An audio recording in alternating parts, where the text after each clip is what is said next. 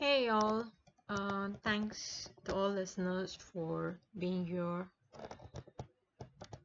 It is the fourth episode of this podcast CPU series. I am Dr. Sumana, and it's my honor and privilege to be here to be able to contribute through what I have been through, what I've learned through my life, my day to day, and bringing something up for you.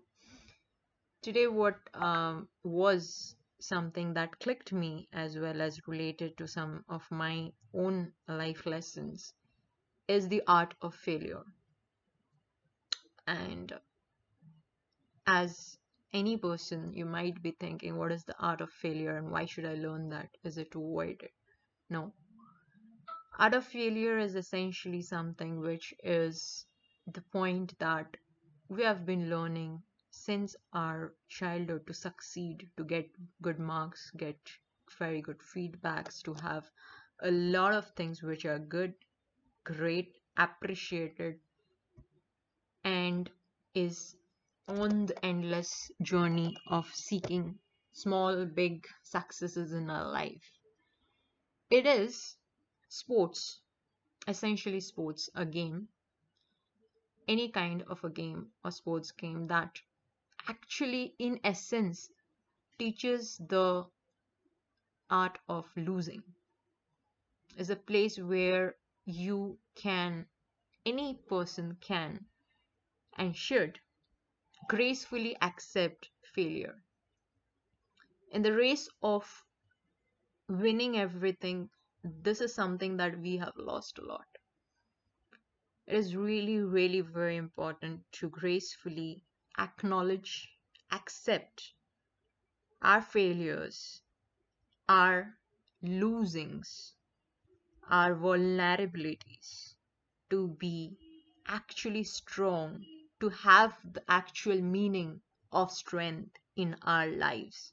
And why do I choose today to talk about this and how does it relate to today? Is that I went on I went on a trip today to find some places for myself, some office spaces for myself. And when I was at home, I did see my phone battery to be above 60%. Yet, by the time I reached my destination, which was about 2.5 hours away from my home, at that time, my the battery of my phone was somewhere around 10%. I don't know what happened with that. I guess my phone was not well. Uh, my phone has malfunctioned somewhere. Yeah, that's not the point. The point is that when I found that out, I freaked out. And I did. For the first few seconds, I freaked out. I almost thought that I'm going to leave this visit and I'm going to just rush back home because I'm so dependent on the phone. Yet, it was only for about 10 seconds, after which I realized that I don't need the phone to complete the visit. I might need the phone to tell my family and my dear friends or people, my well wishers who are in touch with me at that moment, to say that I'm okay. Apart from that, mainly to tell the safety of I'm safe to my parents, to my family. That was the main concern. Other than that, I can survive without the phone. And also that it was my negligence to not carry my power bank with me. And as of I've done that, now I have to accept the situation as it is. So I went ahead and did all the visits, and by the time I was trying to return home, my phone had switched off.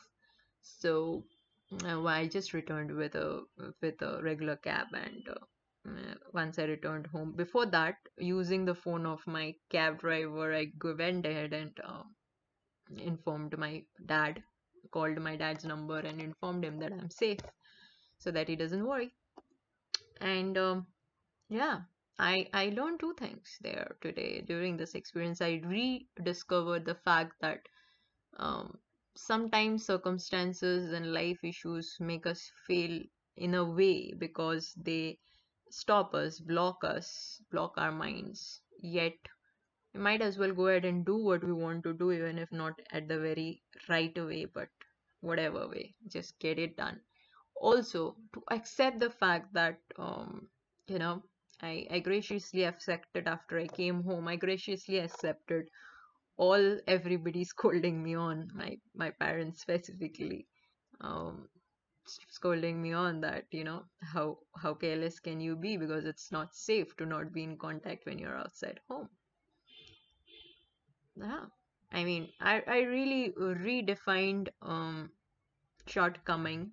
In a way, I also appreciated and loved the, rebuilding of the, or reiterating of the fact that they love me, they care about me. Not that I needed to be careless for that. Yet, I acknowledged it. I acknowledged it that I went a bit far, as a carelessness. And yeah, what I lost is a bit of the peace of mind. Apart from that, I think it was a great time.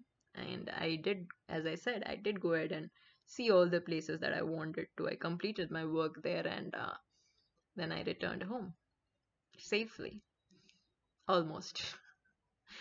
Thank you so much, guys, for listening to me, listening to all of this. And today's intent of this episode is only that there are few things that goes out of our way. There are few things in life that of the day that goes out of the way, goes out of plan. How much ever we be careful, we sometimes become careless.